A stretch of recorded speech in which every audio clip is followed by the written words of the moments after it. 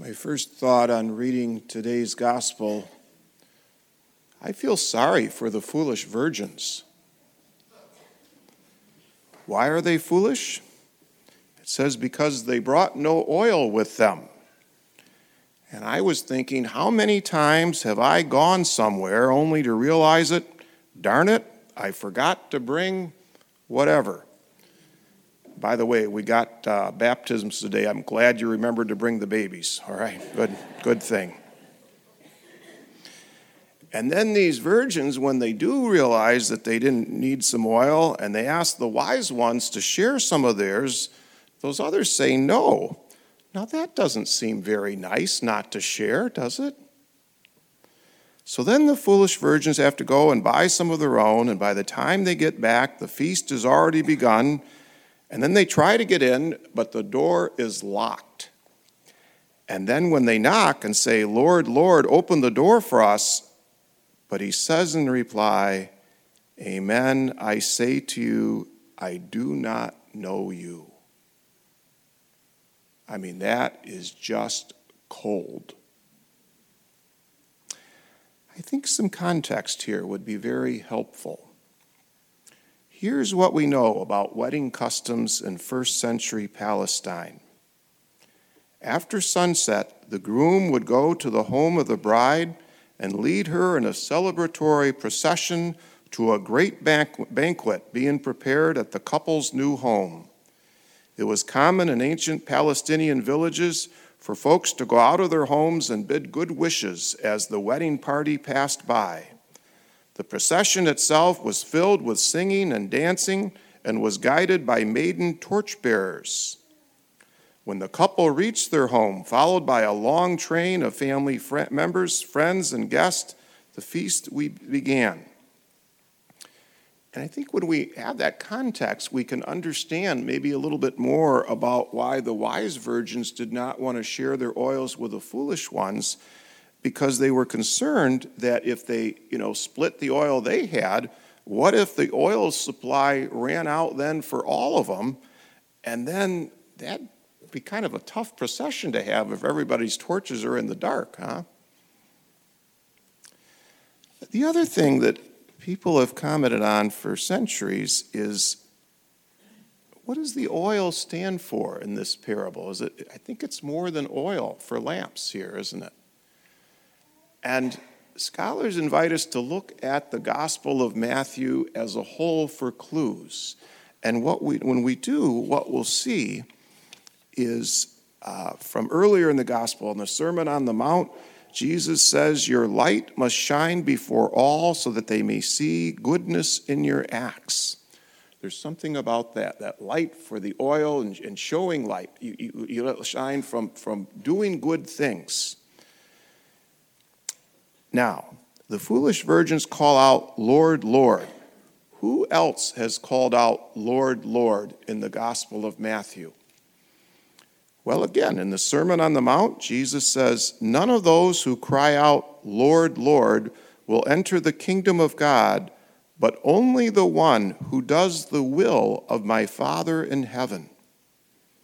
So I think we could say that oil might represent doing God's will. One more thing. 2 weeks from now, we're going to be hearing from Matthew 25, and Jesus tells this parable of the final judgment. When all the people are separated between the sheep and the goats, what is the criteria? Whatever you did for the least of my brother or sister, you did for me. When we care for the hungry and the thirsty and the sick and the stranger and those in prison, that's when in the clothing the naked, that's the oil, okay? So if we think of oil in this way, it kind of changes my view towards those foolish virgins. You might forget to bring something when you go on a trip, but if the response of, why didn't you do any good deeds in your life is, I forgot, it's not going to fly, is it? Or if I say, well, how come you didn't do God's will for you? I forgot. you can also see why the wise virgins weren't able to share their oil with the foolish ones. You can't delegate doing good deeds, all right? So if you got a family where, well, my wife or my husband, they take care of doing the caring things. I don't do that. I think there's something for all of us to be involving with doing good deeds, caring for others, following God's will. Now, the last piece of it was about as they go and they knock on the door that's locked and the words, "Amen, I say to you, I do not know you." And we've come to understand that this parable, the bridegroom is Jesus. And that's a pretty strong statement from Jesus to say, the door is locked, I do not know you. Wow, why would Jesus tell a parable like this? Well, I think he tells us a parable like this. It's to get us loosened out of our complacency, to get us to do something now. You know, we're kind of already seeing signs of the Christmas season, aren't we, around when you don't have to look too, not in church, we're holding off for a while, but outside. But one of the nice things about the Christmas season is that A Christmas Carol. You remember that one? And I always love that story about Scrooge and how Scrooge, and he's lived a life that's it's pretty miserly and not caring about others. And he gets visited by the three ghosts of Christmas past, present, and future. And you remember after getting visited by the ghost of Christmas future, and he sees what's happened because of the way he's lived his life, and it's all very bleak and despairing.